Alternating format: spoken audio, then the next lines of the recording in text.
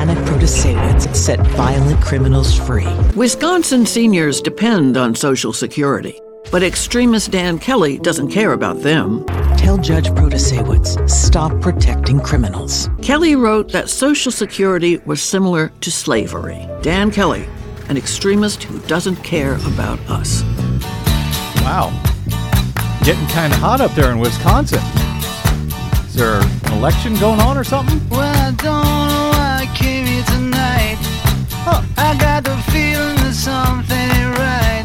No, it ain't. I'm so scared in case I fall off my chair. And I'm wondering how I'll get down the stairs. Clowns to the left of me, jokers to the right. Here I am, stuck in the middle with you. Yep. From Pacifica Radio in Los Angeles, this is the BradCast. That's heard on KPFK 90.7 FM in LA and a whole bunch of other fine affiliates, both terrestrial and internet, that we've got so much show today I do not even have time to mention as we blanket planet Earth. I'm Brad Friedman, your friendly investigative blogger, journalist, troublemaker, muckraker, and all-around swell fellow, says me from bradblog.com. Okay, as we go to air today, still no indictments for Donald Trump in either New York or Georgia or at the federal level, despite Trump's promise that he was going to be arrested days ago now in the New York case. I don't know what's going on, Desi Doyen. I'm beginning to think that maybe I cannot trust what Donald Trump says. Yeah, don't count on him anymore. I don't know. In any event, in fact, various reports are suggesting that Manhattan DA Alvin Bragg may still wish to bring yet another witness before his grand jury, his criminal grand jury, before they vote on whether to bring charges against the former president or not. Now, that might seem to otherwise give us some much-needed time today to discuss something else that's actually going on, where there is no speculation needed right now. And that's a critical state Supreme Court election in Wisconsin where liberals may actually take control of the majority on the high court for the first time in 15 years as of the upcoming election day on April 4.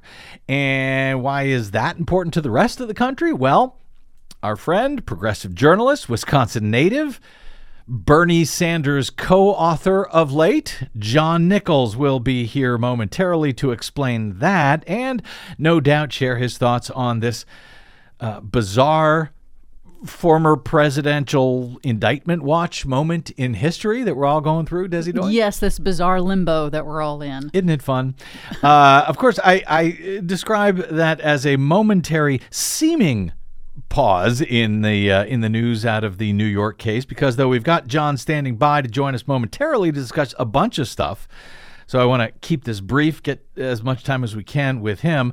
There was a pretty huge development literally overnight, not in the New York case, but in the federal criminal probe of Donald Trump by Special Counsel Jack Smith in the case of the thousands of pages of classified documents, many of them highly classified, that Trump stole from the White House and took with him to Mar-a-Lago upon leaving office. And we also now know that in that case, Lordy, there are tapes.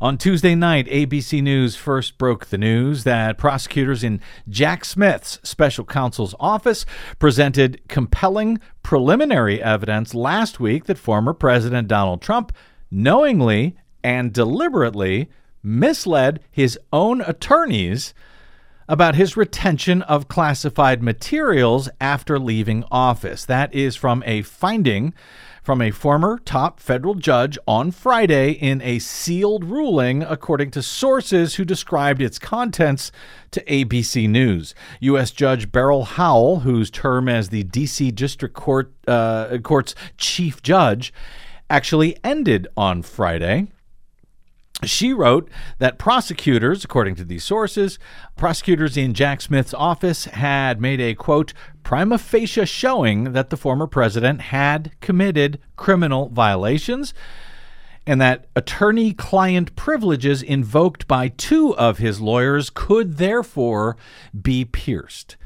Attorney-client privilege to prevent lawyers from having to testify against their own clients is pretty sacrosanct in this country, unless conversations by a client with their attorney was in furtherance of committing yet another crime, as does appear to be the case here, according to Howell's ruling last week. That means that two of Trump's attorneys on the stolen documents case, most notably for the moment Evan Corcoran, may no longer be able to invoke the attorney-client privilege because the so-called crime fraud exception to that privilege has now been invoked by the federal judge, requiring Corcoran himself to testify to Jack Smith's grand jury. In her sealed filing, Judge Howell ordered Corcoran, an attorney for Trump, to comply with a grand jury subpoena for testimony on 6 separate lines of inquiry over which he had previously asserted attorney-client privilege. So he had been called to the grand jury before but said, nope, can't respond, attorney-client privilege.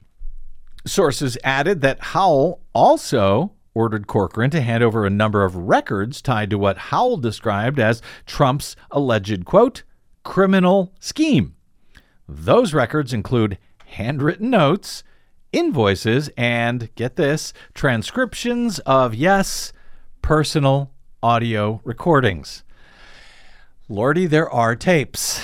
Judge Howell agreed with prosecutors that they made a sufficient prima facie showing that Trump did commit crimes in his conversation with his attorney, specifically here with Corcoran, that now pierces the attorney-client privilege to avoid testimony. So much for that. Howell found that prosecutors showed sufficient evidence that Trump, quote, intentionally concealed the existence of additional classified documents from Corcoran, putting him in an unwitting position to deceive the government when Corcoran had told them, you'll recall this document saying, that's it, we have done a thorough search of Mar-a-Lago, there are no more classified documents here, when he handed over about 38 of them to the federal government, only to find later, after the FBI search of the premises, that in fact there were more than 100 other classified documents that were still there. If it turns out that Trump did actually intentionally mislead his attorneys like Corcoran, it may actually turn out to be to Corcoran's benefit if he recorded those conversations as his own self-protection. There but you we'll go. see. Yeah, we will see. It's unclear right now which evidence that Howell actually reviewed under seal from both the DOJ and Trump's attorneys that helped her arrive at her decision. All of this is under seal because it regards grand jury testimony that is ongoing.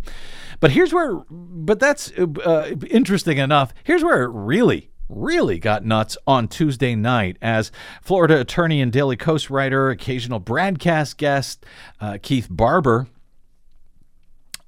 first tipped me off following yesterday's show, as he explained at Daily Kos, quote, Trump then filed an appeal to Judge Howell's order compelling Corcoran to testify from last week.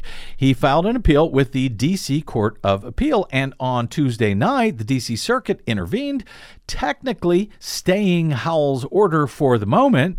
However, they set a briefing schedule, as he described it, like I have never seen, requiring Team Trump to respond by midnight on Tuesday night. That was just hours after the appeals panel ruling saying, okay, we'll put the whole thing on hold, but if you want to appeal, we need your documents by tonight, hours from now, by midnight.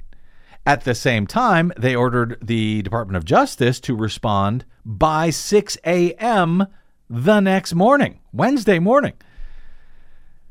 Now, this set off a flurry on legal Twitter of attorneys sort of unanimously agreeing that they had never seen a calendar like that, giving the appellants just hours to file their brief by midnight, and then requiring the DOJ essentially to work overnight to respond just hours later by 6 a.m. in turn. So what is the evidence here that this 3-judge appeals court panel must have seen that set off a fuse like that. Keith Barber writes, quote, "My impression of this is they intend to deny Trump's appeal, but are providing an appearance of due process." He argued that they're also sending a strong message at the same time that the courts are fed up with Trump's stalling tactics, and that they would probably make their ruling today. Former prosecutor David Doak tweeted in response to this story, quote, "3 possibilities for this extreme timeline. 1, the court is fed up with Trump's delay tactics," adding that he doesn't think that's it. 2, there is an urgent issue of national security at stake. Or 3, this case of document hoarding has turned into potential espionage. Yikes. Now, in response to cool things down, University of Texas professor Steve Vladeck, he tweeted back to Doak, "Yes, it's very unusual for a court of appeals to set a briefing schedule even on an emergency stay with deadlines at midnight and 6 a.m. One explanation, he notes, is that something strange is afoot, but another is that the panel is just trying to avoid interfering with the grand jury. He says if you want to minimize disruption to the grand jury while also ensuring that a challenge to forthcoming testimony lacks merit, well, this is one way to do that, an administrative stay with a crazy fast briefing schedule. So this may not be as extraordinary as many are assuming," said Vladeck. Well, Doak responded to say, possible, but midnight and 6 a.m., I'm not buying the torture of the special counsel staff here to make nice to a grand jury.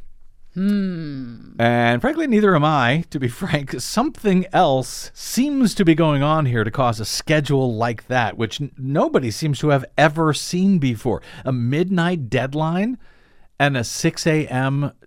deadline for response? Really? Okay. Whatever it is, unusual, to say the least. I hope we'll eventually get to find out. Well, we have not yet found out what has caused all of this, but we have found out how this 3-judge appeals court panel has ruled. Here's what we know as of this hour as we go to air. The panel of 3 judges on the U.S. Court of Appeals for the D.C. Circuit issued their order Wednesday afternoon in response to all of this, directing the parties, quote, to comply with the district court's order from last week to produce documents and ending an emergency hold, if brief, on Judge Howell's ruling last week, when Corcoran was ordered to give the Justice Department notes, transcripts of recordings, and invoices in his possession. Now, again, we don't know what caused this insane schedule, and in fact, the appeal of the decision will continue, according to Washington Post, just before air, with briefs due in May, but without a hold on Howell's order. Prosecutors can now review the evidence while Trump's legal team argues against its use. So they're letting them look at this evidence. It's that important, it's that critical, that they're allowing them to go ahead and work with it even while this appeal moves forward. And if I understand the reporting correctly here from various sources, as I say, just before airtime, Corcoran will be forced to testify to the grand jury. But, of course, if he wishes, he can still invoke his Fifth Amendment privilege, if not the attorney-client privilege, in order to avoid incriminating himself, but not the attorney-client privilege to avoid either testimony or avoid turning over the evidence in question to prosecutors, since the crime-fraud exception has now been invoked.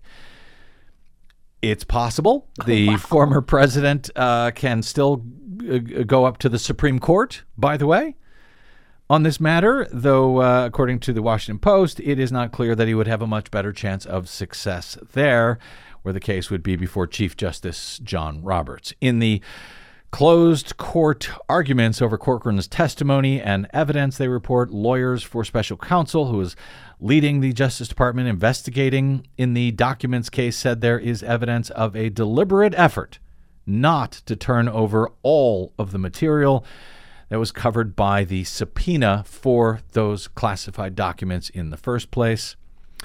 So to me, for the moment, what makes this so huge is not just that Trump's attorney must testify. We've seen that before in several of these other cases, nor that Trump appears to have committed a crime in his interactions with his own attorney, but that the appeals courts thought something in this matter was so urgent, they gave Team Trump just hours to file their argument by midnight and then required the special counsel to respond to that argument, all of it sealed, by the way, by 6 a.m. What's up? Sure, they could be trying to send a message to Team Trump that they're sick of all of these stalling tactics, but that seems pretty extreme, especially since it meant essentially forcing the special counsel's office to stay up all night long after the midnight response to the deadline. Both of the teams, by the way, did get their material in on time. But boy, something else extraordinary does at least seem to be going on in that Mar-a-Lago documents case. Wow, wow, wow. Nonetheless, we will consider this close enough to a long enough pause to cover something else of note today. We will cover it with John Nichols of The Nation magazine. That is straight ahead on the BradCast. I'm Brad Friedman.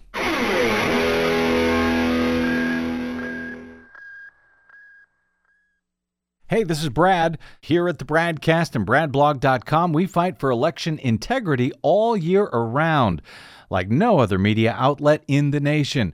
But of course, we need your help to do it. Please stop by BradBlog.com/donate to make an automated monthly pledge of any amount you like, or even just a one-time only contribution to help us remain on your public airwaves and completely independent. The fight for voting rights, civil rights, and to save our planet continues. Please help us continue that fight independently over your public airwaves by stopping by bradblog.com/donate right now. Go ahead, do it right now. From Desi Doyen and myself, thank you.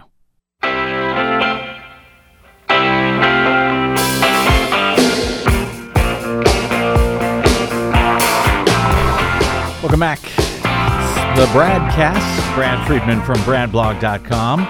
Well, we may have at least somewhat of a pause of sorts in the Trump action today, or at least what can be considered a pause, given the extraordinary number of ongoing court cases and potential indictments seemingly coming to a head against the corrupt former president. I want to make sure that we get a few minutes in here to discuss what is arguably one of the most important elections in the nation.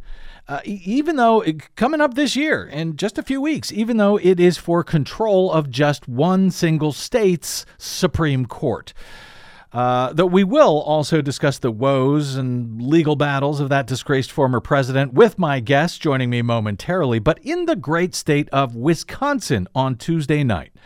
In the only debate of the closely watched race that will determine ideological control of the Wisconsin Supreme Court at long last, liberal judge Janet Protasewicz hammered her Republican opponent Daniel Kelly as a, quote, true threat to democracy, unquote, over his ties to a scheme to overturn the 2020 election in the critical Badger State.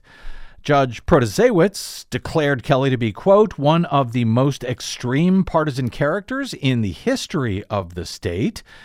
During their only face-off in advance of the critical April 4 election that will result in either liberals for the first time in 15 years or so-called conservatives winning 4-3 control at the state's high court following the retirement of one of the court's conservative justices.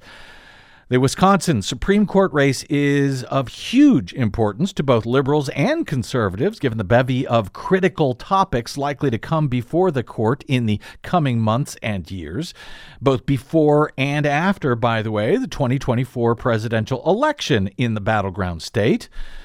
A win on April 4 for Kelly would mean that they retain conservative control of that court, while a win by Protasewicz would result in a liberal majority at the Wisconsin Supreme Court for the first time in a decade and a half.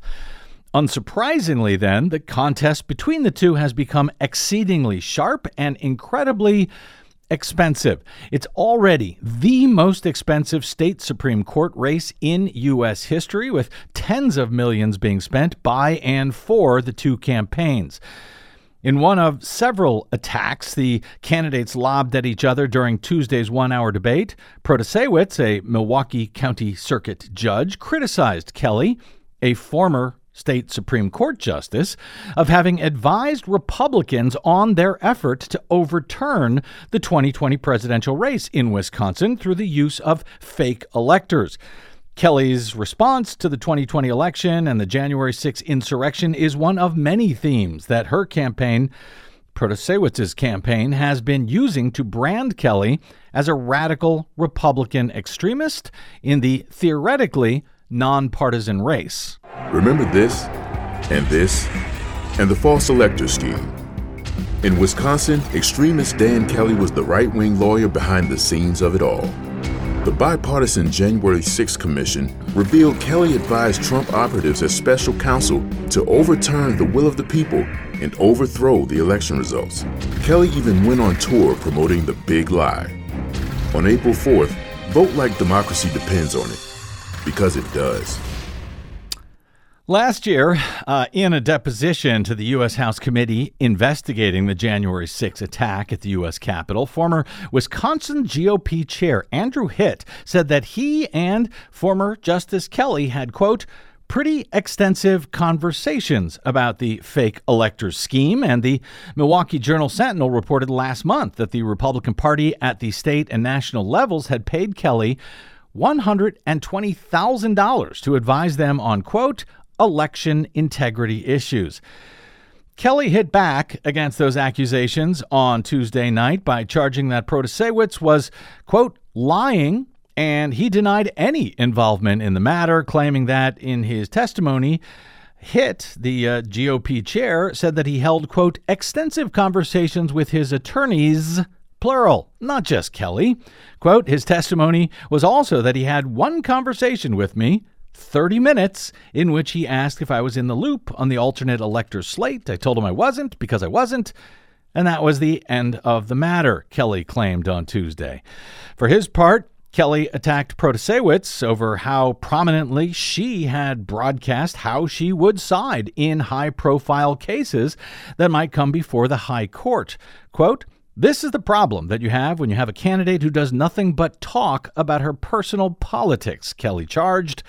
She's already told each and every one of you how she will approach this. But of course, the Protasewicz camp charges there is little question about how Kelly would decide key issues, such as a critical case on the state's 1849 abortion ban, which is suddenly back in play after the overturning of Roe v. Wade by the corrupt far-right U.S. Supreme Court last year. Kelly has been endorsed, meanwhile, by 3 groups that oppose reproductive freedoms and has provided counsel to another Wisconsin group that opposes abortion rights. On Tuesday, Protasewicz insisted she could say with, quote, 100% certainty that a Kelly victory means the state's 1849 abortion ban, quote, will stay on the books. Kelly fired back that she has, quote, no idea what he is thinking about the issues. Despite this being a state race and supposedly a nonpartisan one, ads from both candidates are echoing national Republican and Democratic politics, with Kelly, for example, accusing Protasewicz of being soft on crime. Sexual assault of an 11-year-old. No prison time. He raped a military veteran, left her for dead. Just 2.5 years. Raped a mentally disabled 14-year-old. Probation. How the heck did this happen? Janet Protasewicz. If you could go back in time, would you have ruled any differently? I would say no. Really? No time in prison? I would say no. Protasewicz set violent criminals free. Again and again. Tell Judge Protasewicz, stop protecting criminals. And remember, this is for a Supreme Court election. While Protasewicz charged that Kelly is a radical right-winger who even opposes Social Security. Wisconsin seniors depend on Social Security, but extremist Dan Kelly doesn't care about them. Kelly wrote that Social Security was similar to slavery. And Kelly insulted seniors by writing that those on Social Security are, quote, people who have chosen to retire without sufficient assets to support themselves. Do you want a radical like that on the Supreme Court? Dan Kelly, an extremist who doesn't care about us. Brutal. And frankly, that's just the tip of the iceberg in this critical contest, with early and absentee voting now officially underway in the Badger State as of Tuesday, and Election Day for control of the state's high court coming right up on April 4. Joining us now to discuss that key election and the ongoing unprecedented sturm and drang surrounding criminal accountability for our former president is our old friend, progressive champion, and Wisconsin favorite son, John Nichols, longtime national affairs correspondent for The Nation and associate editor of Madison, Wisconsin's Capital Times. He's also the author and co-author of too many books on progressive politics to mention here, but his latest, written with some guy named Bernie Sanders, is titled It's Okay to Be Angry About Capitalism. Well, congrats on the new book, Mr. Nichols. I'm glad Bernie is finally hanging on to your coattails, and welcome back to the BradCast, amigo. Well, I think the coattails might be reversed, but yeah, well, bottom line is it has been very fun to write with the senator, and we were out. We did a great event in San Jose with about 1,200 folks recently, and then in Tucson with a roughly similar crowd. So there seems to be some interest in this topic. I guess there is. We will. I'll try to get in a question or two about this as time allows momentarily. We got a lot to talk about right now, obviously in your home state, where it seems like the state Supreme Court elections have somehow or another been national news for years. We'll talk about that momentarily, but we're now officially, of course, on indictment watch. We may be for several months at this point, with one indictment after another likely to come. I need to get your thoughts on at least the first case that appears to be coming down. We'll see if it actually does. That's the New York State criminal indictment of Trump related to his $130,000 hush money payoff to porn star Stormy Daniels before the 2016 presidential election. I've heard complaints from some on the left that the case is somehow not big enough or important enough to bring, or at least to bring as the first criminal indictment of a U.S. president in history. I strongly disagree with that argument, but I would love to hear your thoughts on it, John. Well, look, I think if somebody's committed a crime, or maybe many crimes, you don't knock one off the list just because there might be a bigger one, right? I mean, at the end of the day, these charges against the former president are multifold. There's a lot of them, and they're for a lot of different issues. And we'll see them come forward. You know, I mean, it's I think unreasonable to suggest that you start dropping certain charges or don't worry about these charges because something bigger is coming. The fact of the matter is, we don't know what's going to come, right? We don't know where grand juries are going to come together and where they're not, where the Department of Justice is going to decide to prosecute or is not on particular issues, all these different regional and local venues around the country. So at the end of the day, I think that, you know, prosecutors have a basic responsibility. They gather their evidence, they go to a grand jury, or they go into their own processes for deciding whether to charge. And if they're there, they do it, and they do it on their schedule, not on the schedule of the accused individual. And so I think that criticism is a little off. By the same token, I will tell you that what we've got here is we're now 4 or 5 days, maybe 6 days into watching for a arrest that Donald Trump said was going to come, that hasn't come yet, and that may not even come in the form that he suggested, or and I think this is a problematic situation because there is a point where I think people get a indictment fatigue, if you will, And I think that our media situation now, where you see a lot of our particularly the cable channels, it's just sort of 24/7 reflecting on, well, maybe something will happen tomorrow, or maybe something will happen, something like that. And I would suggest that this is one of those places where it might be a good idea to kind of hand it off to the legal reporters, like the people who actually cover the courts. You mean not to the speculation reporters who are... That's what I'm saying. Yeah, just guessing. I mean, listen, John, the notion that this is not a big enough deal to bring against the president, I mean, arguably, this payoff helped him win a presidential election back in 2016. And, we've sort of been connecting the dots all week between this week's 20th anniversary of George W. Bush's invasion of Iraq and the need for accountability for Donald Trump. I don't think you get Donald Trump without a George W. Bush personally, and especially a George W. Bush against whom there was never accountability brought. Right. So to me, I don't know if you agree, but to me, it feels like accountability in this case for Donald Trump is important in a much broader scheme beyond just the delight of seeing Trump finally face some music for his crimes. Oh yeah, I mean, look, I'm in the camp, obviously, because I wrote a book about it, and I've written a lot about this over the years. I'm in the camp that thinks the critical error was not to impeach Trump the first time, right? And Trump or Bush? Well, I'm sorry, Trump in this case, okay, of his two. But yes, I'd go back to Bush. And look, you want to dig back further, I think they should have seen through the impeachment of Richard Nixon. Because as a historian of impeachment, I will tell you this, that when Nixon was allowed to shut down the process and fly off to California, he protected his ability to sort of renew his reputation, right? And I think this is a big deal. I think that we allow our political leaders to get off the hook. And we get all excited about, prosecuting somebody who might have been associated with them, or somebody who wasn't even associated with them, but was associated with the trouble they caused. And that's relevant. If you committed a crime, you committed a crime. But we have a real problem in this country with high-level accountability, right? If you're at the top. And so, look, if it was left to me, I would be, far more interested in seeing Trump impeached than tried in a court of law, to be quite honest.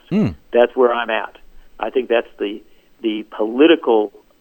appropriate political response to this. But if he committed a crime, then he doesn't get off the hook, right? Nobody's above the law there. So I think we've got a lot of conflicting, kind of issues in play here. And yeah, go ahead. Well, I was going to say, listen, I think, if it's a crime, you hold them accountable. And the fact that presidents seem to be above the law, you can draw a straight line from Nixon to Reagan to W to Trump, as far as I see it, and you've even got Roger Stone, who was there the whole time for the ride, right? For all of them. So in the meantime, I don't want to dwell on this. I want to get to Wisconsin, but it does seem, speaking of, conflicting thoughts here, it seems like about half of Republicans, from Fox News to Jim Jordan to Trump himself, complain that this indictment will be nothing more than an attempt by Democrats to hurt him in 2024 in the presidential race. But then you got another group of Republicans, from Marjorie Taylor Greene to, Trump himself, who argue that an indictment of Trump is going to ensure that he wins back the presidency in 2024. So which one is it? Is it going to help or hurt Trump ultimately? I got news for you. Trump and Marjorie Taylor Greene are wrong. Okay. Getting indicted is a bad thing. Yep. And it's a more of a burden, I think, than I think either of them, or frankly, a lot of pundits recognize.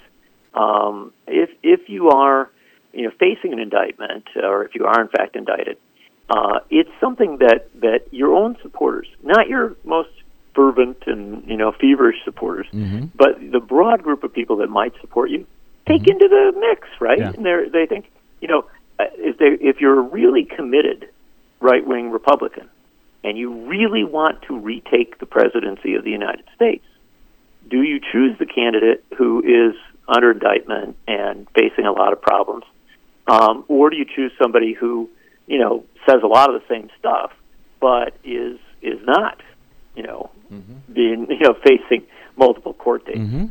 And so I do think that it is bad for Trump, and all of this is bad for Trump, but that doesn't necessarily deny him the Republican nomination because he does have a very fervent set of backers.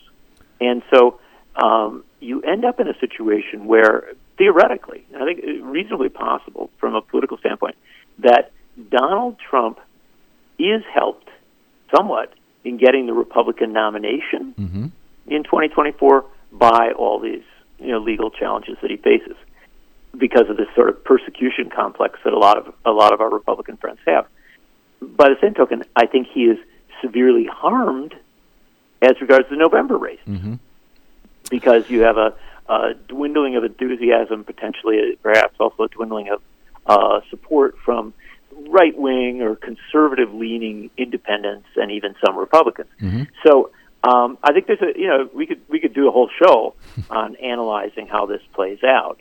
The fact of the matter is, if he is indicted, he's got a right to run. He can still run for the office, but boy, he brings all of that into the presidential race at a time when it's very possible the American people would rather be talking about, the economy, education, healthcare, host of issues that actually affect them. I suspect we will have time to discuss that and what it all means as it all moves forward. So let's move to the more immediate moment, at least in electoral politics. And John Nichols, it's kind of incredible. Despite running a national blog and radio show, I realized recently I've been covering Wisconsin Supreme Court elections for well over a decade at this point. I don't know how I'm going to blame you for tricking me into it, but in this race, apparently it's important enough that none other than Barack Obama tweeted out on Tuesday, quote, "Today is the first day of early voting in the Wisconsin Supreme Court election. It's going to be close. Don't wait until April 4. Make a plan to vote. Encourage your family and friends to do the same." And at The Nation this month, you characterized this race between liberal Milwaukee County Circuit Judge Janet Protasewicz and Republican former state Supreme Court Justice Dan Kelly as, quote, "the most important election of the year." Why is that the case as you see it, John? Sure. Well, I'm a Wisconsinite, so I have to think my election's most important. Of course. Yes. But beyond that, and just to highlight something you were saying a moment ago, you and I have been talking about Wisconsin Supreme Court races at least since 2008. Yep. So understand that. I remember being on or talking with you about the 2008 race in Wisconsin. That was a brutal battle in which Michael Gableman, who went on to become he's been more recently controversial because he's a former Supreme Court justice now, but he went on to become, kind of Trump's guy in Wisconsin. Right, on investigating the 2020 election and stuff like that. He won that election with a really ugly racist campaign against the sitting Justice Louis Butler. And in many ways, that set in play a pattern that we saw for quite a while. Conservatives won a number of key races for the Wisconsin Supreme Court.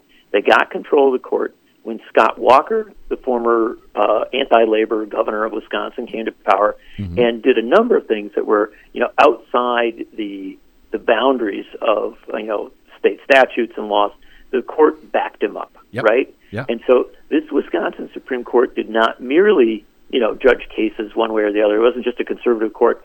This is a court that really advanced a partisan agenda.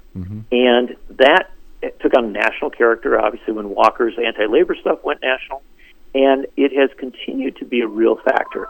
In fact, this court, to a greater extent, probably than any other in the United States, has been politicized. It is a hyper-partisan, Republican-leaning majority on that court. Now, why does that matter? Well, in Wisconsin, we are a deeply divided state. We're pretty much a 50-50 state.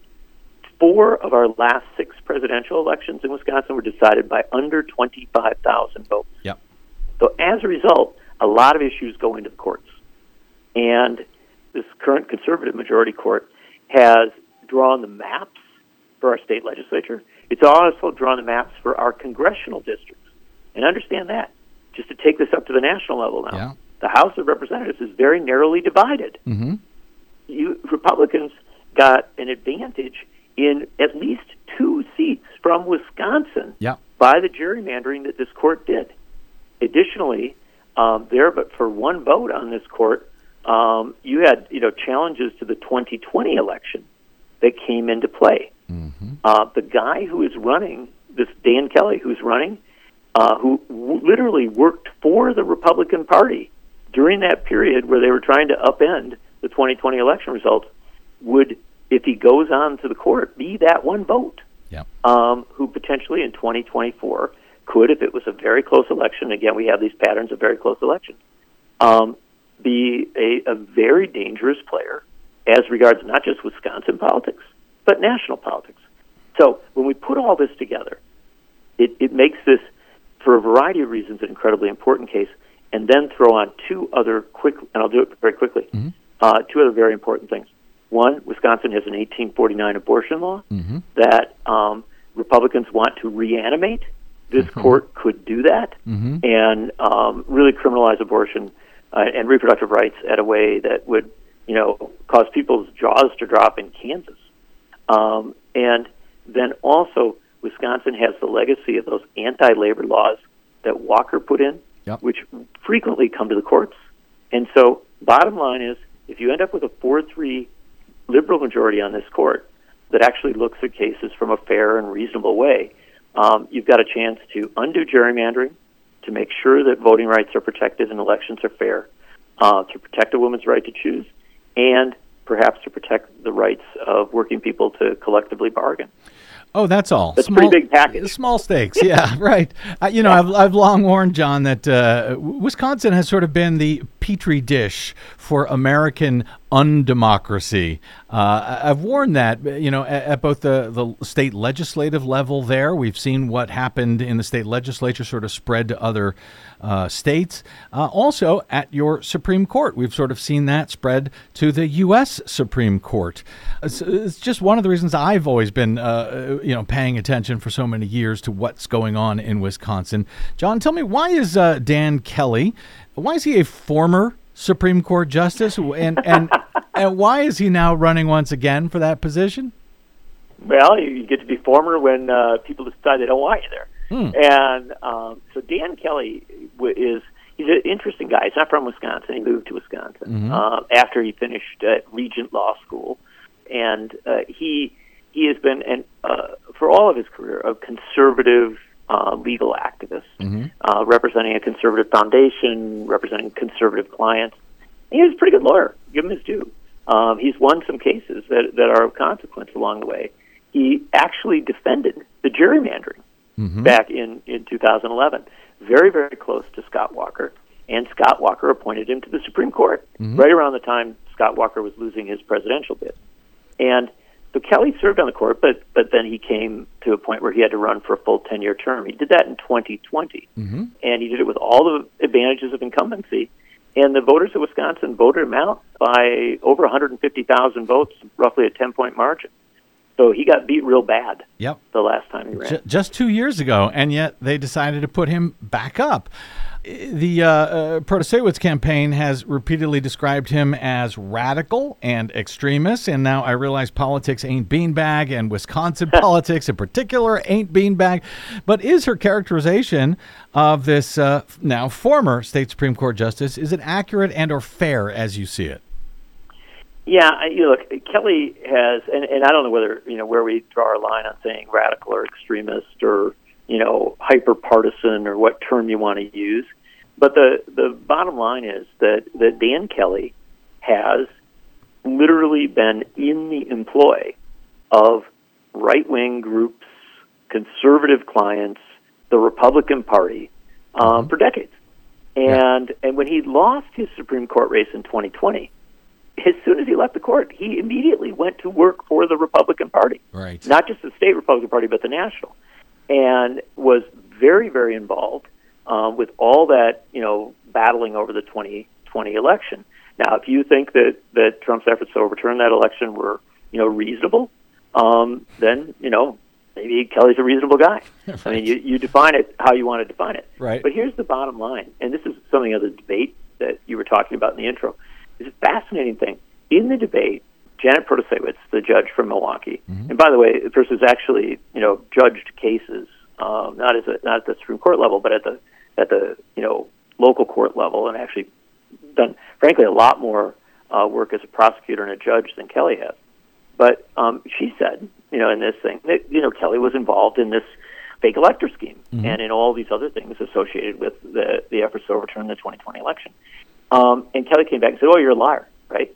And then he said, I only spent a half hour talking. I know. To people That's is that a defense? Right. That's what I read. That's why I wanted to read that, because it's like, I will only talk to the guy for 30 minutes. That's all. The head of the Republican Party. One of the things that Kelly has attacked Protasiewicz on is that, she talks about her politics all the time. He sort of pretends that he doesn't want to talk about cases that may come before him if he's on the court. But his position on all of those things is clear. He has represented all of those groups. He has worked for the Republican Party. Now, there's one point, for example, he says Kelly has attempted to tag Protasiewicz as soft on crime and protecting violent criminals. Is that fair? And how is she responding to those charges? Yeah, I mean, look, that's a common in every judicial race ever in Wisconsin. I mean, that's now the official line is that both candidates will always attack each other as being soft on crime. And Protasiewicz has attacked Kelly for some pretty controversial clients that Kelly's had, and vice versa. Here's the bottom line: Protasiewicz was a trial court judge. She is the opposite of Kelly. Kelly's a politician who got appointed to the Supreme Court. He's never sentenced anybody to jail, right? He's only interpreted cases. Right? Whereas Protasiewicz dealt with thousands of cases. Now, in those thousands of cases, which we understand that the conservative analysts and Republicans have pulled all those cases, and they looked through them all. Did they find a few where she had a sentence that appears to have been light, right? It looks to have been a light sentence. Yes, they did, and they're highlighting those. But they've got 2 or 3 of them, right? And what Protasiewicz says is, every case is complicated, right? There are all sorts of mitigating factors, and if you want to dig into a particular case, you're going to find things that may argue for a lesser sentence or may not. Now, I'm not going to tell you that Protasiewicz in thousands of cases got everyone right, and I think even she, although she defends how she handled it, even she would say there's always complexity here. But I think that the notion that she was a quote-unquote soft-on-crime judge, which is certainly the big push that the Republicans are making, that was not her reputation in Milwaukee. Her reputation was as a pretty mainstream, pretty responsible judge. Wow. And so I think it's the standard kind of smear that you do when you're trying to create an image, portray some sort of theory. But the one final thing I'll say about it that's interesting is that I think that a lot of the advertising that's attacking Protasiewicz, not in the debate, but in the actual advertising, I've been struck by the fact that the Republicans and the conservatives seem to increasingly be using their own language, like they're referring to Protasiewicz as a woke judge. Right. But the problem with that is that we have polling recently that says the term woke is not a particularly unpopular term. Right. And we also know that, I think for most people that's just not, that's not a construct that they get. And so I think that the Kelly folks and Kelly's backers seem to be talking to themselves a lot and trying to generate a lot of energy among themselves, whereas Protasiewicz's campaign, I think, at least in following it so far, seems to have been a much more kind of broad stroke campaign, talking to the whole. And she does seem to be, there's not a lot of polling to go on here, but based on the primary election, it seems to be that she is doing much better with independents in the bargain. John, I've got just a few minutes here, so I'm going to want to fly through 2 or 3 questions that are completely unfair to ask you to respond to quickly, but I'll ask you to do it anyway. Your state's Supreme Court races are supposed to be nonpartisan, incredibly enough. That certainly hasn't hasn't seemed to be the case in the time that I've been covering them. Does it make sense to even describe them as nonpartisan anymore, John? Well, from a statutory standpoint, yes, because these candidates appear on the ballot without the name of party next to them, right? Yeah. They're not running on a ballot line. Uh-huh. The two names will be there. And so it fits the basic model of nonpartisan, right, as regards to look of the ballot. From a reality standpoint, it's pretty absurd, right? Yeah. And this goes back decades now in Wisconsin. Most people will know who they're voting for and why they're voting for them. Yeah. And it's going to be it's going to be a choice based on ideology and to some extent partisanship. Which takes me to another point that you and I may have discussed before, and I can't remember. We may even disagree on this, but I think the idea of electing judges or justices in this case, that makes them beholden, I think, to partisan politics, and they have to appeal to voters rather than to the rule of law. I think that's a terrible idea personally, not good for the rule of law. And, especially if you look at a race like this with all of this money from all sides, it seems like a fact that, whoever wins is going to be either beholden to a bunch of folks that, brung them to the dance, or at least appear to be beholden to them. I think elections for judges is not good for the rule of law. Am I wrong about that? You might be. Well, no. I would say the elections for judges in the way that they're currently done is not good for the rule of law, right? It can't be because of our inability and our failure to reform our campaign finance laws. So, that's something to discuss at great length. But my counter to that, as somebody who is sympathetic with the idea of electing judges, is we have an unelected U.S. Supreme Court.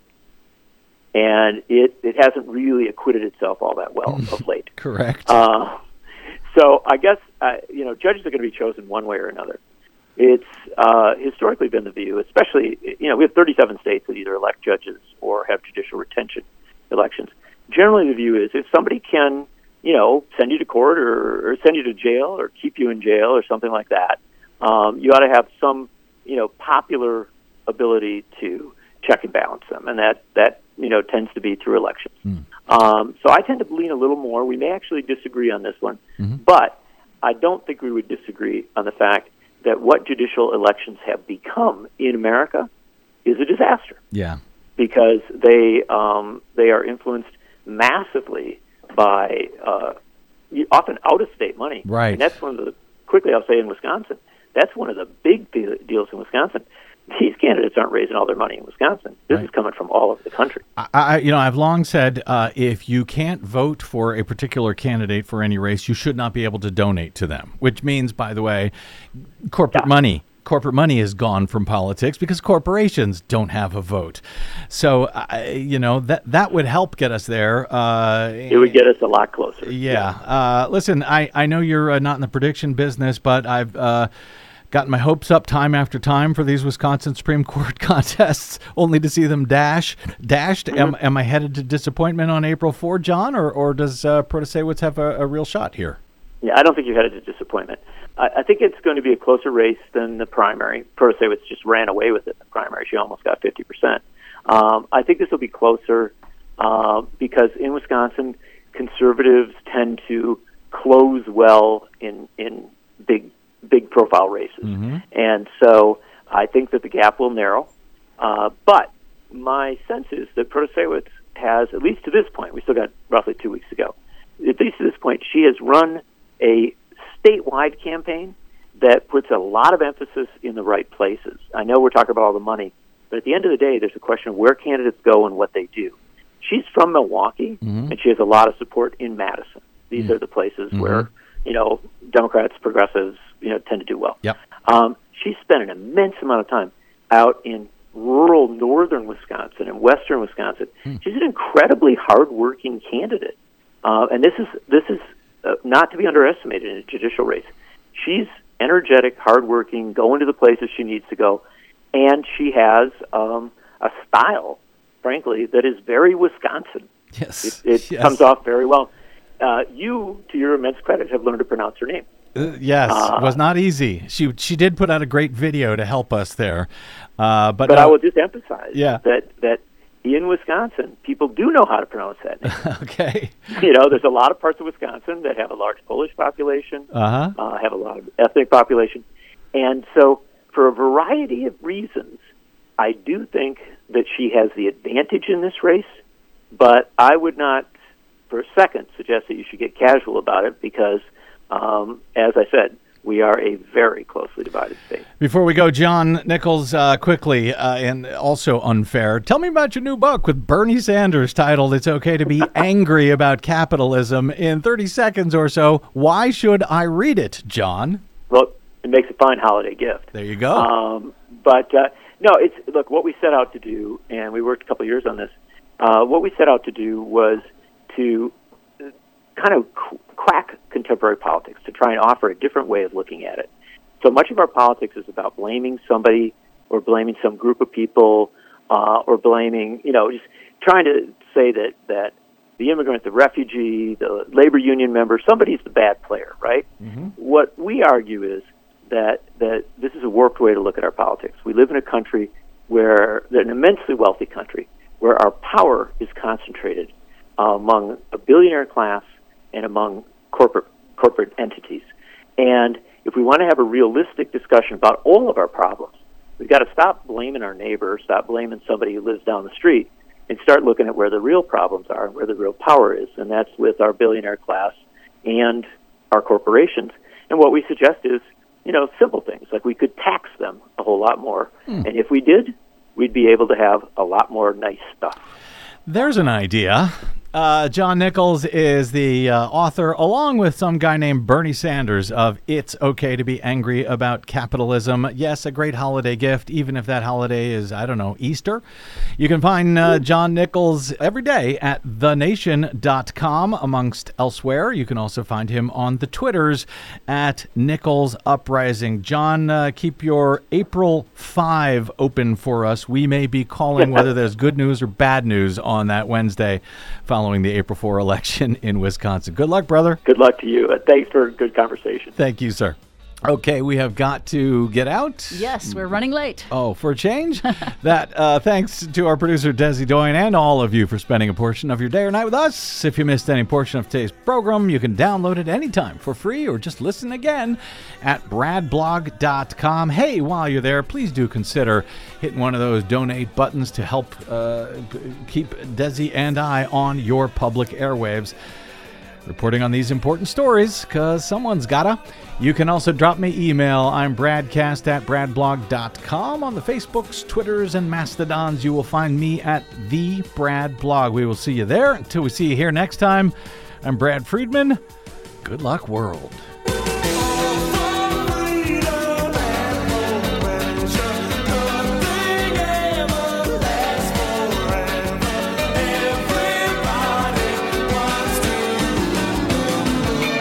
Listening to the BradCast. We are 100% listener supported, thanks to listeners like you who drop by bradblog.com/donate.